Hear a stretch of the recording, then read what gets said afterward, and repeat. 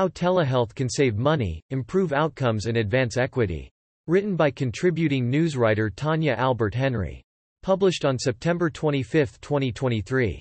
As hospitals and health systems continue to figure out how to best integrate telehealth into the care options they offer patients, the benefits of technology go well beyond just the dollars and cents.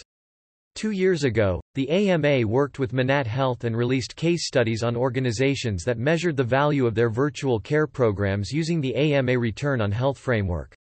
The framework looks at how telemedicine impacts not only financial and operational outcomes, but also clinical outcomes, quality and safety, access to care, patient, family and caregiver experiences, clinician experiences and health equity. In an episode of the AMA Steps Forward podcast, neurologist Lee Schwam, MD, detailed the progress that Massachusetts General Hospital has seen with the teleneurology and telestroke services since the initial case study done in 2021. Dr. Schwam, former director for the Center for Telehealth at Mass General Brigham, worked on the original case study of the telestroke and teleneurology programs. Started in the late 1990s, today about 15 physicians provide telestroke consults and 12 physicians provide teleneurology consults to community hospitals, many of which don't have on-site neurologist.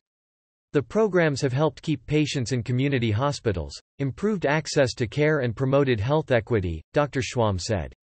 We need a new generation of fearless leaders who are going to take the plunge and have figured out and created very trustworthy, very sophisticated economic models that tell them just how much value creation they're getting, and these downstream revenue impacts that everybody wants to take credit for, said Dr. Schwam, now Chief Digital Health Officer and Associate Dean of Digital Health Strategy and Transformation at Yale New Haven Health System and Yale University School of Medicine.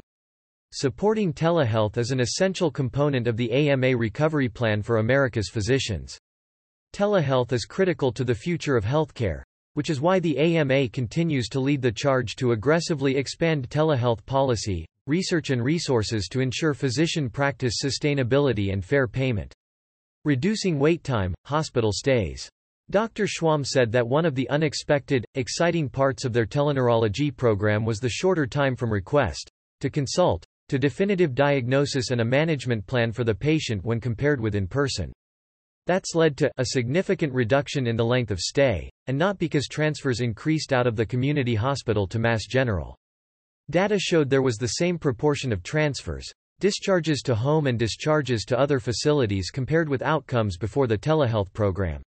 Instead, those little delays that seem insignificant by themselves back up, like airplanes circling for the runway, Dr. Schwam said.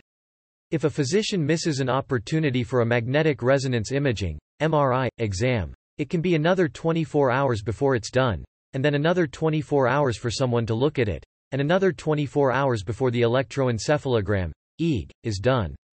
As opposed to getting the expert opinion up front. Maybe you don't even get the EEG or maybe you get the MRI that day because you ordered it by 10 a.m. not by 4 p.m., he said. Better equity, patient experience. Telestroke dramatically increased the racial, geographic and urban-rural diversity of patients for which Mass General provided care, Dr. Schwam said. Digging into the data, they found that social drivers of health didn't affect the time to treatment or patient outcomes.